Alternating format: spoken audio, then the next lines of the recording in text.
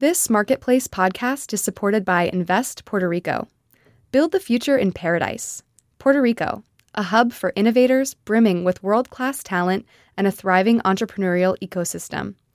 Learn more at investpr.org/marketplace today. Hey, Make Me Smart listeners, it's Rima Reyes. I've had the pleasure of guest hosting a few times this year. Make Me Smart is taking a break for the next couple of weeks, so today we're bringing you something from my podcast, This is Uncomfortable. And I really think y'all are going to like it. You've heard Kai and Kimberly joke about the Golden Bachelor, so we thought you might like to check out this story from This is Uncomfortable, all about the reality TV industry and the toll it can take on both contestants and creators. Now, before I share, the reality TV industry makes money, of course, from advertisers. But as you know, Marketplace and all of our podcasts, like Make Me Smart and This is Uncomfortable, are supported in part by donations from listeners like you. If you're able, please consider making a tax-deductible year-end donation to Marketplace. Your support keeps our nonprofit newsroom and podcast going and helps us keep bringing you the journalism and stories that are part of your daily routine. Contribute what you can today over at marketplace.org/GiveSmart. We really appreciate it. All right, here's the episode.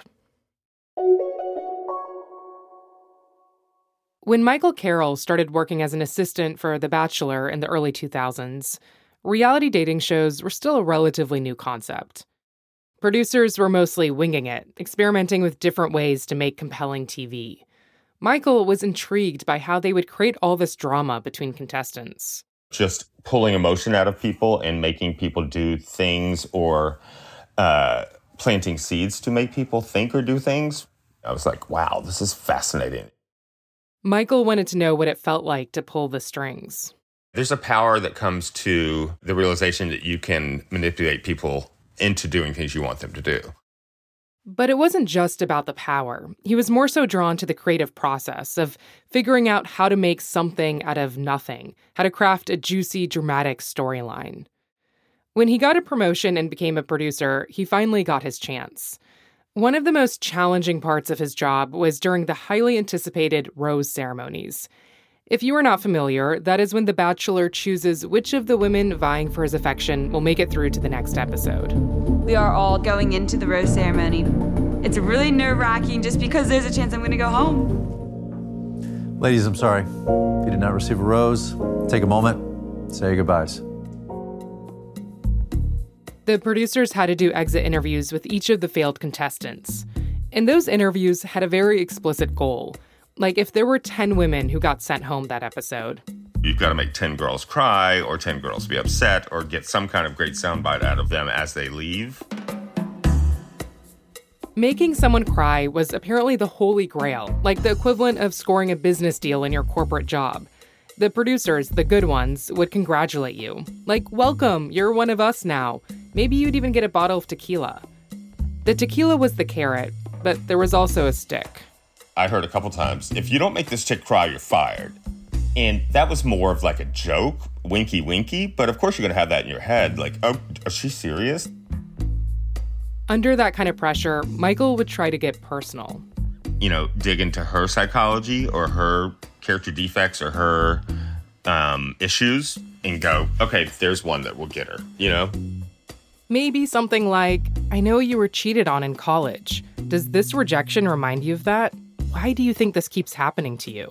So it's almost like, are you worthy?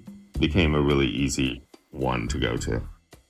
And cue the waterworks. Why am I so hard to love? Why am I always so misunderstood? Michael explains that there is a formula for making great TV. And if a crying girl is one component, then the show's villain is the key ingredient. You gotta have someone who stirs the pot. And you start sniffing that out quickly in the casting process. Like, ooh, maybe we have a villain. Who would it be? It's the girl who has a chip on her shoulder. It's the girl that thinks she's hotter than everybody or has strong opinions on other women. You're like, okay, this would be a great person to make into a villain. We can start really heavily producing him into being what we want. Every once in a while, especially when he was alone, Michael would feel guilty thinking back on the seasons he'd worked on. Like, did we really have to make this woman cry or vilify that person?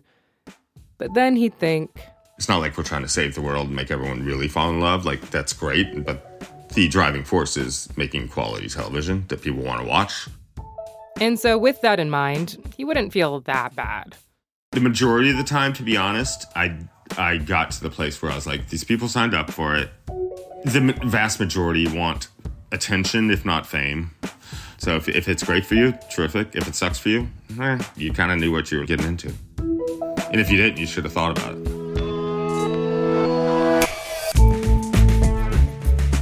I'm Reema Khrais, and welcome to This is Uncomfortable, the show from Marketplace where we talk about how money makes life messy. And today we are talking about something really messy, reality dating shows. If you're like me, you know how easy it is to get sucked into these shows. They can be really addictive, which might be why over the past 20 years, reality TV's popularity has skyrocketed. Some reports say reality TV accounts for more than 70% of primetime viewing. It is a winning formula for networks. They can bring in millions in ad revenue and are relatively cheap to produce since they don't require a big team of writers and they don't always have to pay the cast. With the Hollywood writers' strike dragging into the summer, many have speculated that networks will turn to reality TV to fill in programming gaps. And while these kinds of shows can provide a lot of upside, there's also a hidden cost to both the contestants and the people making them. This week, we dive into the strange world of reality dating shows with two stories. First, the cost of being an unpaid star, and then later in the show, what happens when you try to push back from the inside.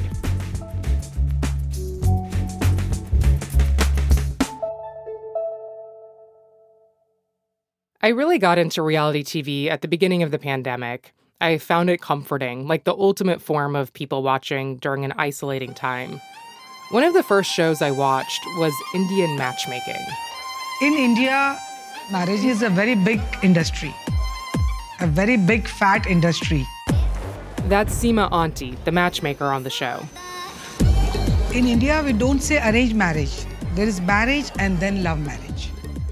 I loved that this was going to be a show that just focused on the Indian community. I hadn't seen anything like that before. If you haven't watched it, it centers on Seema Aunty, who travels around the world creating everlasting love stories. Or at least that's the idea. One of her first clients on the show was a woman named Nadia. She was one of my favorite contestants, so I was pretty stoked when she agreed to chat with me. Hi, I am Nadia Jagisar, entrepreneur and star of Netflix's Indian Matchmaking. Amazing. Dude, I'm so excited to talk with you about this. Nadia is tall, bubbly, and has long, beautiful hair. So it was a mystery to everyone, including Nadia, why she was single when she first signed up for the dating show. I have 4 theories. Oh, okay. Tell me. Yeah. Theory 1 is that I'm tall. And so how tall? I'm 5'9". Then I put heels on and I get close to 6 feet, if not sometimes taller. The second thing is that, I own my own business. And I was I also... She is a busy, successful woman, which might intimidate some guys. Her third theory is that she's very upfront. If she likes a guy, she tells him, which maybe freaks him out. The fourth theory is that, in the least conceited way possible, I'm a pretty girl. And guys, 80% of the time want to sleep with me. And that's the only interaction that they want to have. I've always wondered what draws people to apply for reality TV shows, why you would decide to catapult your life into the limelight. I imagine most people seek it out, but for Nadia, she kind of just stumbled into it.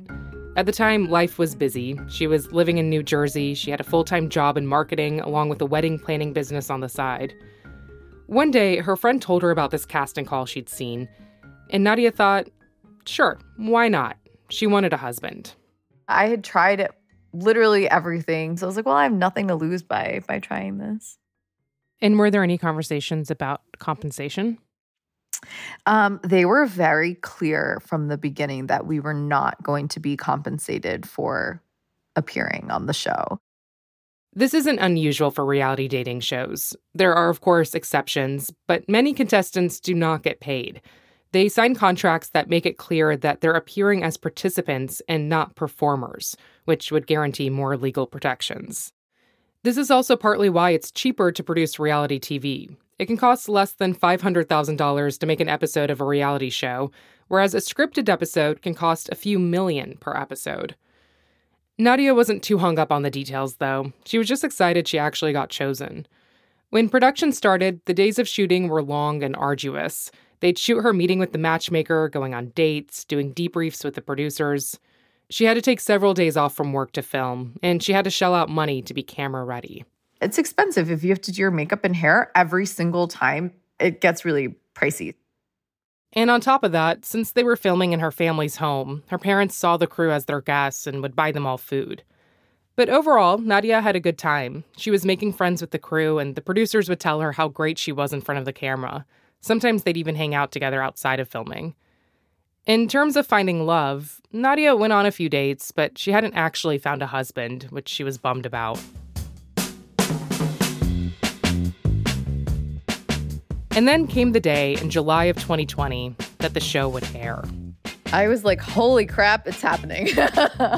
It was quite surreal. The show was scheduled to drop at 3 a.m. where Nadia lives, so she set her alarm for 5. And when she woke up, her phone was just blowing up. Message after message after message from friends, from acquaintances, from strangers. I was like, what in the world is happening? She jumped out of bed and turned on the TV. I am on my couch in my apartment, didn't even have coffee because my adrenaline was like already pumping. And I was like, holy shit, like my face is on my TV right now. That's so scary. Yeah, it was wild. The only thing I think of was like, wow, my hair looks great. Even when I was talking with Nadia, just imagining what that must have felt like, I could feel my palms getting sweaty. Like, one minute you are living a quiet, private life in New Jersey, and the next minute your face is on screens all around the world. Your insecurities and dating life now the subject of dinner party conversations and entertainment articles.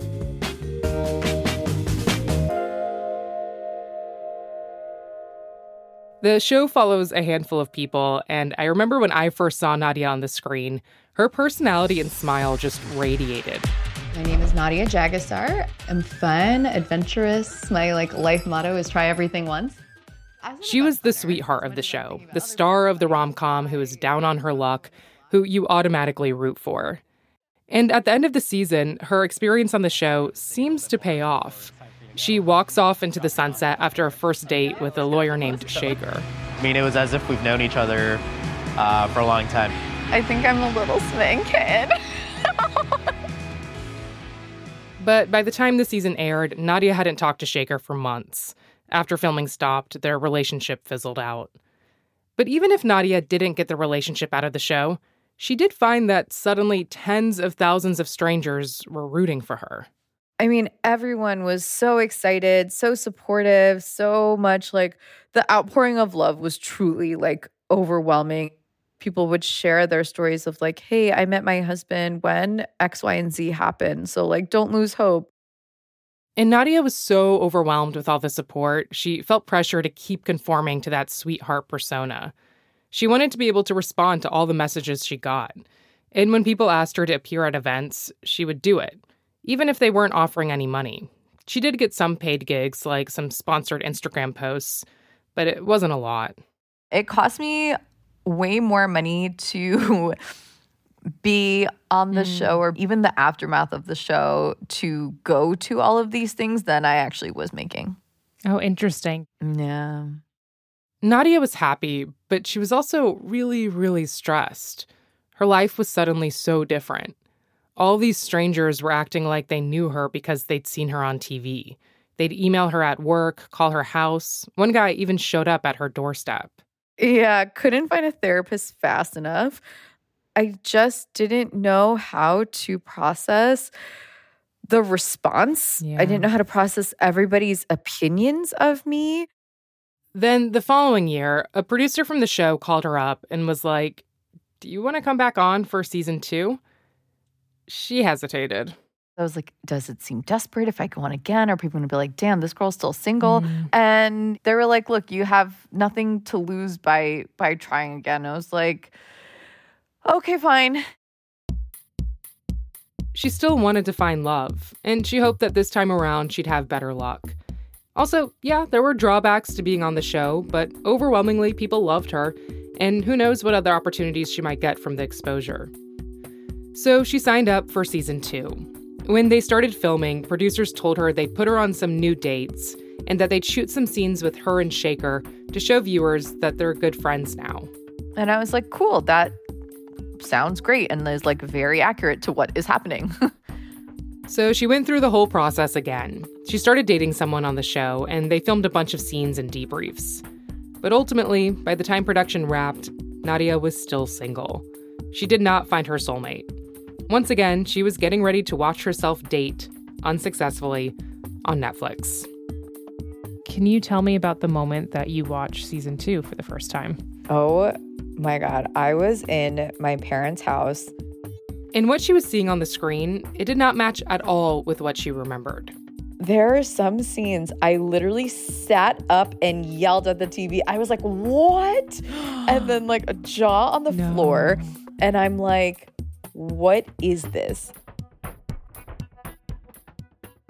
Without getting into the weeds too much, the show basically was edited to look like Shaker was still Nadia's boyfriend, or that there was at least something between them.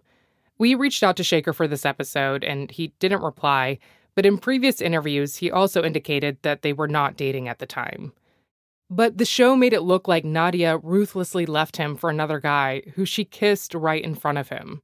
I'm like, oh my God, like people must think I am a bitch. And so they were basically somewhat tearing me down to build him up. She's not wrong. I remember watching the show during a family vacation, and I actually gasped at certain scenes. I even brought my brother into the living room to watch it with me because I thought what Nadia was doing felt shockingly mean, and, it made for good TV. Like most viewers, I just assumed what I was watching is what actually happened. I couldn't have known that real-life Nadia was fuming. After she watched the show, she called one of the producers who she considered a friend at the time. They'd even gone to a hockey game together.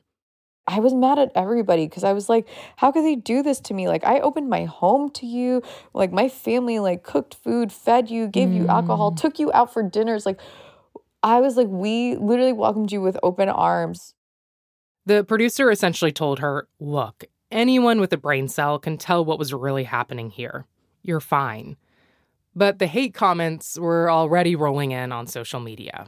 Like, you don't deserve love. You're going to be single forever. You're like, you're a hoe. You're a this. Like, I hope Shaker's future son comes back and fucks you and this, that, and that. Like, who says that to somebody? I'm so sorry. I don't even know how anyone is able to deal with that kind of response. It was wild. She couldn't stop worrying about all the ways this could potentially affect her life. Who knows who might see this show? I was like, well, now, like, are people going to, like, if I ever date somebody in the future, is their mom or auntie or whoever going to be like, oh, she's just going to go around kissing other boys in front of her boyfriends? Is my employer, a future employer, going to Google my name and just see a bunch of articles about saying like, oh, Nadia is a cheater, Nadia breaks hearts, Nadia is a this, Nadia is a that? And so like, I was very worried about that for like, my own reputation, because like, I didn't sign up for this. Whenever I watch reality TV, I can't help but wonder about the real-life implications of people indulging in your insecurities and weaknesses for the sake of their entertainment. Whether or not the portrayal is even accurate, how do you handle hundreds of thousands of strangers having parasocial relationships with you? Increasingly, we're learning more about what happens once the cameras stop filming. Many former reality TV contestants say they experienced severe depression and anxiety. Most notably, a couple years back, 2 former contestants of Love Island died by suicide. Many former reality TV stars have publicly pushed for mental health support after filming. Like one Love is Blind contestant who got married on the show asked the production company for help finding a marriage counselor. He said, "I literally begged for help and I didn't get it. Like, I want to fix my marriage that you've thrust us into for profit." It also doesn't help that many contestants, they're on full display at their lowest moments. For the more intense shows, they're often deprived of sleep while offered an excess of alcohol. Because of the pressure, the isolation, the nonstop filming, some have reported having panic attacks or breakdowns, only for producers to push them to keep on filming. Former Love is Blind contestants recently revealed that they signed contracts that basically force them to show up till the very end of filming, or else they have to pay a $50,000 fine. Indian matchmaking is comparatively tame. The people on the show don't have to take weeks off of work or live in a house filled with cameras. Even still, the backlash Nadia experienced was intense. And some of her friends didn't seem to completely get it. Like, one of them just texted her this Reddit thread all about her. She thought it would be positive. I start reading this thread and it's just people who are shitting on me. And I was just like, oh my God. So I ended up leaving work, sitting in my car, literally hyperventilating, called my brother, and he's like talking me off a cliff. Her brother told her, "Listen, even though this is about you, it really isn't actually about you. This is about giving audiences what they want. It's just a formula. It's entertainment. And you're just a pawn in that." He's like, they built you up in season 1. So he's like, they're gonna tear you down now. That's what makes good TV. And he was just like, you're just a character. That's all. We know what happened. Your close friends know what happened. He's like, who gives a crap about random people on the internet? And I was like, yeah. It, of course, wasn't just one light bulb moment, but Nadia kept repeating this sentiment to herself. It took me a really long time to separate character Nadia from real life Nadia, producer friend from actual friend who happens to be a producer. Something I keep thinking about is how when Nadia signed up for this show, she told herself she had nothing to lose. Even producers reminded her that when she signed up for round 2. But it is clear that when you sign a contract for a reality dating show, you have so much to lose. You forfeit agency over your image and open yourself up to ridicule and consequences that can follow you for the rest of your life. And even though it can lead to more money, it's becoming harder for reality stars to stand out and make a lucrative career out of being an influencer. Many of them just return to their 9-to-5 jobs. If you look at Nadia's social media presence, you can see that she's trying to make the most out of her time on the show. She has more than 100,000 followers, collaborates with brands, and has a Cameo where she charges $50 for personalized video messages. She's not getting rich off of it, but these days she's at least asking for money. She used to think that giving away her time for free made her a nice person. But like, nice doesn't make money. And so now I make sure I have my rates. I always ask people who send me DMs for collaborations, like, what's your budget? What's the rate? Here's my rate sheet. After you saw season 2, did you regret being on that show? Yeah, 100%. I was like, are you joking? Like, this is what they are going to use me for? So what would it take for you to do another season of the show?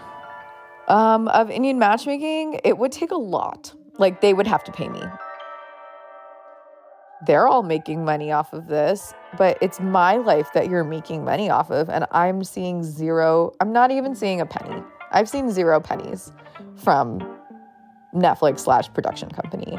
And it's like, yeah, I'm pissed. Like, pay me if you're going to make money off of my life.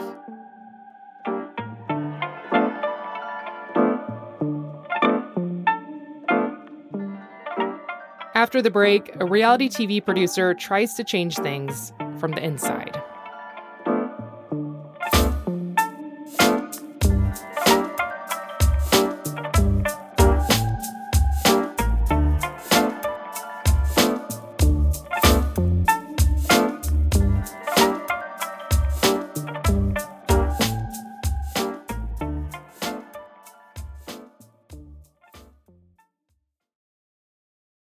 One of the things that really drew me to Indian matchmaking was the fact that it highlighted a community you don't often get to hear from. But even so, after the show aired, it got some backlash for being problematic. for perpetuating some classist ideas and colorism, like participants blatantly saying things like they want someone fair-skinned instead of dark. Reality TV shows often come under fire for reinforcing stereotypes, and one of the biggest culprits of this is The Bachelor franchise. Jazzy Collins worked in casting at The Bachelor. She remembers when she first got hired. It's a huge deal to get this show. So I was stoked to land it. She was the only Black person in the casting department, and while that wasn't ideal and she low-key thought the show was a bit cheesy, she had a plan. My hope was to bring more people that looked like me on the show. Like, I want to be able to see someone that has natural hair or, you know, a girl that's a little bit more fuller figured on this show. Mm-hmm. And I said, well, now that I'm in it, maybe I have the opportunity to actually get that across the line. Up to that point, almost every bachelor and bachelorette on the show had been white, and the vast majority of the contestants had been white too. Then, not long after she started, Jazzy was called into a meeting where the head of casting would announce the next bachelorette. This announcement was historic. The show decided to cast Rachel Lindsay, the first ever Black lead in the Bachelor franchise. And hearing that, you know, news was just so excited, and it just fully radiated inside that room, inside that glass box. I mean, this was huge news. Our new bachelorette is Rachel Lindsay, making her the first Black bachelor or bachelorette in franchise history. My journey is, you know, I'm just trying to find love, and even though I'm an African-American woman, it's no different from any other bachelorette. I'm not really a fan of the Bachelor franchise, but I remember when they announced Rachel, I thought, oh wow, maybe I'll actually watch that season. Jazzy could hardly believe it. Not only am I getting to start this show and like be on this team, I also get to cast for the first Black bachelorette. And that's huge. And so Jazzy hit the streets looking for a diverse set of hotties to set Rachel up with. I've always been so curious to hear how a show like The Bachelor goes about casting. I think I just always assumed casting producers sat in a bland conference room sifting through pages and pages of applications. But apparently, fewer men apply for these shows. So finding contestants for The Bachelorette, it is a serious mission. We were boots on the ground. We would go to like Sweet Green. We would go to the mall. We would kind of go anywhere. I'm imagining you like, are you like popping your head into the Sweet Green and just looking for people who might want to be on TV? And then you're like, nope, yeah, maybe. And then just like, yes, it's exactly that. So like I would see someone if they were attractive and they had kind of like a presence about them, I would stop them and I would hand them my Bachelor card and say, hey, are you interested in being on reality TV? Jazzy and her colleagues cast the most diverse set of contestants that had ever been on the show. The beauty of reality casting is that you're plucking someone off of the street and making them into a star. And being able to have a hand in that is the most incredible situation. Like, I absolutely love doing that. The new season was refreshing. But for higher-up producers, Rachel's whole season was a bit of a gamble. They had no idea how this was going to land. Are they going to lose a whole bunch of money because they put a Black bachelorette on? Are they going to lose a whole bunch of ratings? They don't know. This is a shot in the dark. And what was the result? It didn't do as well as they hoped. There was a dip in ratings. I think their core fan base was not interested, and that's what holds the Bachelor franchise together. The show saw a huge jump among Black audiences, but overall they'd lost about 1 million viewers, a 17% drop. Jazzy says the attitude after that seemed to be, well, we tried diversity, didn't work out for us, so let's get back to what's been working, what makes us money. This was pretty typical of the Bachelor franchise. Like in 2012, 2 Black men sued ABC for discrimination in casting after unsuccessfully auditioning for The Bachelor. The judge in the case ruled that casting is protected by the First Amendment, so executives basically have the right to discriminate when it comes to picking who's on the show. The next big season Jazzy worked on, they cast a white male lead, and so this time Jazzy had to go out and find women, and she tried to make sure they were diverse. So a lot of the times I would bring in a Black woman that would have just braids, natural hair, whatever the case is. And a lot of them were like, no. They just would just say outright no. She's a no. Oh. And I was just like, no follow-up. Yeah. And I was like, why? And they were like, she's just a no. She doesn't have the Bachelor look. But then when Jazzy would bring them Black women with lighter skin and straightened hair, you would hear them in the office say, oh, she's so beautiful. She's great. And I was like, what? And of course, this felt unjust, but it also felt really personal. Like, as a Black woman with darker skin tone, that feels horrible. Yeah, of course. To listen to that constantly, hearing no, no, no, no, no. That's when my mental health started to go down. Because I was like, this is not great to be around. To constantly hear that someone that looks like you isn't pretty and not deserving of finding love on a reality show. It was horrible to listen to that all day, every day. Did you ever find yourself crying at work or just having moments to yourself? Oh, yeah. I was in bathrooms crying. That was kind of my escape. As Jazzy became disheartened, she also started pushing back more. I was asking a lot more whys rather than just accepting the no's. So, I was like, well, why is this person not right? Is it their hair? Is it their body? And I think a lot of that, upset them. They didn't like being disrupted. And the racism she was experiencing began to be more explicit. Like one day at work, she told me she was wearing an African headscarf. And when her superior saw it, she said, oh my God, I love your headdress. I want to wear that as my next Halloween costume. Oh my God.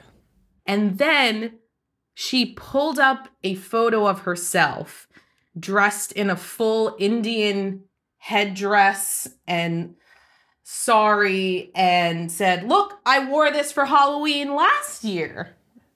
Oh my God. And that was the moment I said, I need to get out of here.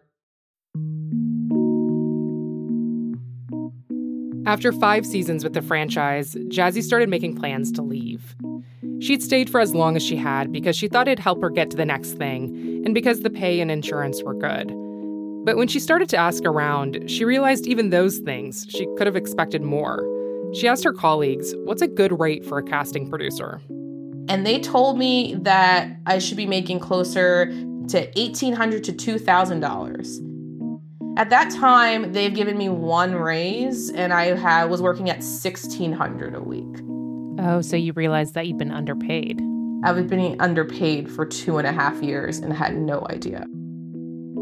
We reached out to the Bachelor's press team to confirm these numbers, but they didn't get back to us in time. When Jazzy found out, she went to go get some air, to feel the ocean breeze near the LA office. Deep down inside, I was a rage of fire, because not only were they not treating me right there, they were not treating the contestants right, they were also underpaying me. And it's like the cherry on top.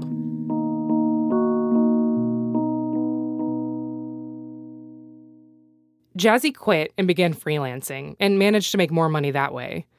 Even though she'd moved on from The Bachelor, she couldn't stop thinking about her experiences there. Then, in 2020, Jazzy realized she could no longer stay quiet. That's when The Bachelor made another historic announcement. The show was going to cast their first ever Black Bachelor, Matt James. My name's Matt James. I'm 28 years old, and I'm The Bachelor. I would have never thought that this was in my cards. It was June 2020, and Black Lives Matter protests were happening all over the country. Jazzy felt like The Bachelor producers weren't actually interested in Matt as a person and truly hearing his story. I don't care how many times they say, oh, no, he was chosen because we wanted him. Mm-hmm. He was chosen because it was 2020, the Black Lives Matter movement was happening, and they thought this would be a make good. Obviously, I don't know that actually for sure. That is not fact, but I know deep down in some closed room, that was the conversation. Jazzy was furious that now it was convenient. Now it was trendy to have a Black Bachelor. Knowing the inner workings of the show, she was scared they would portray Matt in a stereotypical way, which she felt like happens a lot on reality shows. And research confirms this. One study we came across looked at 42 different reality shows and found that Black people, women especially, were disproportionately portrayed as verbally aggressive. Meanwhile, Jazzy's fears about Matt came true. Producers ended up playing into a common trope and crafted a big storyline around his absent father, which Matt said was hard to watch. It makes you wonder if the producers would think to do that if it was a white bachelor instead of Matt. Probably not. Probably not. But before filming even happened, Jazzy, feeling fed up with the Bachelor franchise, sat down at her computer one day and started typing. So I wrote this letter. Purely, half of it was frustration, and then the other half was concern. But I didn't think anyone would care about it. She started the open letter by introducing herself, how she used to be the only Black person in The Bachelor's casting office, and how disappointed she was when the show returned to status quo after Rachel's season. She wrote to The Bachelor staff, "Your show has been whitewashed for decades, inside out. Your head of post-production is white. Your casting director is white. Your executive in charge is white. You only cast the token Black person, Asian person, or Latinx person to satisfy what you believe to be the needs of the viewers." She called on the show to select a more diverse cast and production team, one that actually reflects the country. No one in her industry had talked about this openly before, so understandably, Jazzy was spooked she'd ruffle some feathers and lose work. Still, she decided one night to post the letter onto her Instagram page. And I remember 24 hours after I posted it, I got so many emails and DMs and all of this stuff, and a lot of it was very positive feedback. There were a couple of trolls in her inbox, which is a given, but many more people who were excited to see someone speak out against the show. And to her surprise, instead of being alienated from the industry, she found herself suddenly in demand. I got to go into some meetings and spoke with a lot of production companies that wanted to do better, which was actually really interesting to be like, we read your story, we understand where you're coming from, how do we actually implement this? What do we need to do to move forward? Executive producers from The Bachelor and even the president of entertainment at ABC responded to her letter with public statements, basically saying, yes, we know we have a responsibility that our show is representative of the world we live in. This is just the beginning. We're taking positive steps, and we'll do better. Since then, I should say the show has cast a few bachelorettes who are Black. Lately, Jazzy has been reconsidering not just diversity within reality TV, but the whole genre. Like, what does it mean to turn someone into a star? It was a lot cloudier than I thought it was, because I thought I was making their lives better when in fact I was actually making it worse by putting them on this show. It sounds like you had regrets in some ways. I had some regrets, especially one individual that told me that she was suicidal after the show. Because she was someone I really pushed for to get on that show. Jazzy started to understand how competing with a bunch of women in front of a massive audience can take a real toll on your mental health. You're constantly comparing yourself to other women on the show. A lot of these people quit their jobs to get on TV. They don't get paid for it. If anything, they're required to spend thousands of dollars on fancy gowns and heels, even when they might have to go home after just one episode.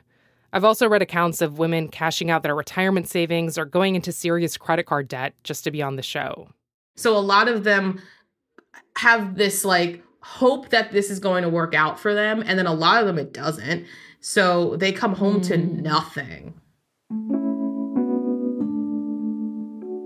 Nothing except for a flood of critiques. No big career, no soulmate. While working on this episode, I kept thinking of this book I read by Danielle Lindemann, a sociologist who studies reality TV. Her book is called True Story: What Reality TV Says About Us. She wrote about how we should think of this genre as a funhouse mirror.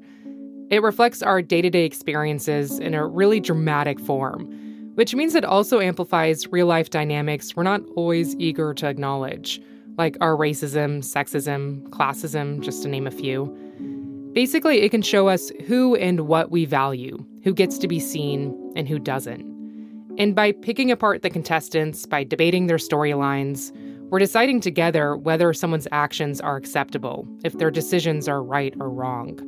And that can teach us something by analyzing human behavior and hypothesizing what we might do in certain situations. But it's clear that comes at the cost of participants. When you sign up to be a character on a dating show, that's exactly what you're doing. You're going to be a character, a two-dimensional person people can either identify with or hate. And when the cameras stop rolling, you're left to pick up the pieces on your own. But because production is relatively cheap and humans will forever like to indulge in other people's problems, networks will keep using tried and true formulas to keep us hooked. Meanwhile, many contestants will leave these shows still single or in relationships they formed under extreme pressure, with less money, more fame, and in desperate need of some therapy.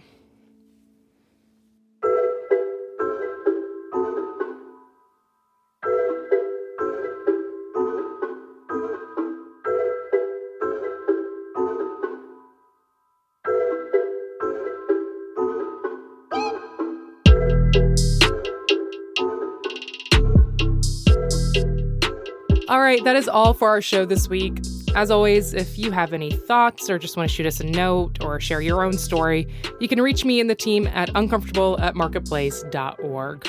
Also, be sure to sign up for our newsletter if you haven't already. I usually write about what's on my mind, and you hear what the rest of the team is listening to and watching and reading. You can sign up for that at marketplace.org/comfort.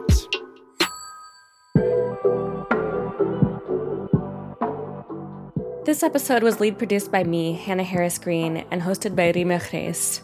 We reported and wrote the episode together. We got additional support from Alice Wilder, Yvonne Marquez, and Marquet Green.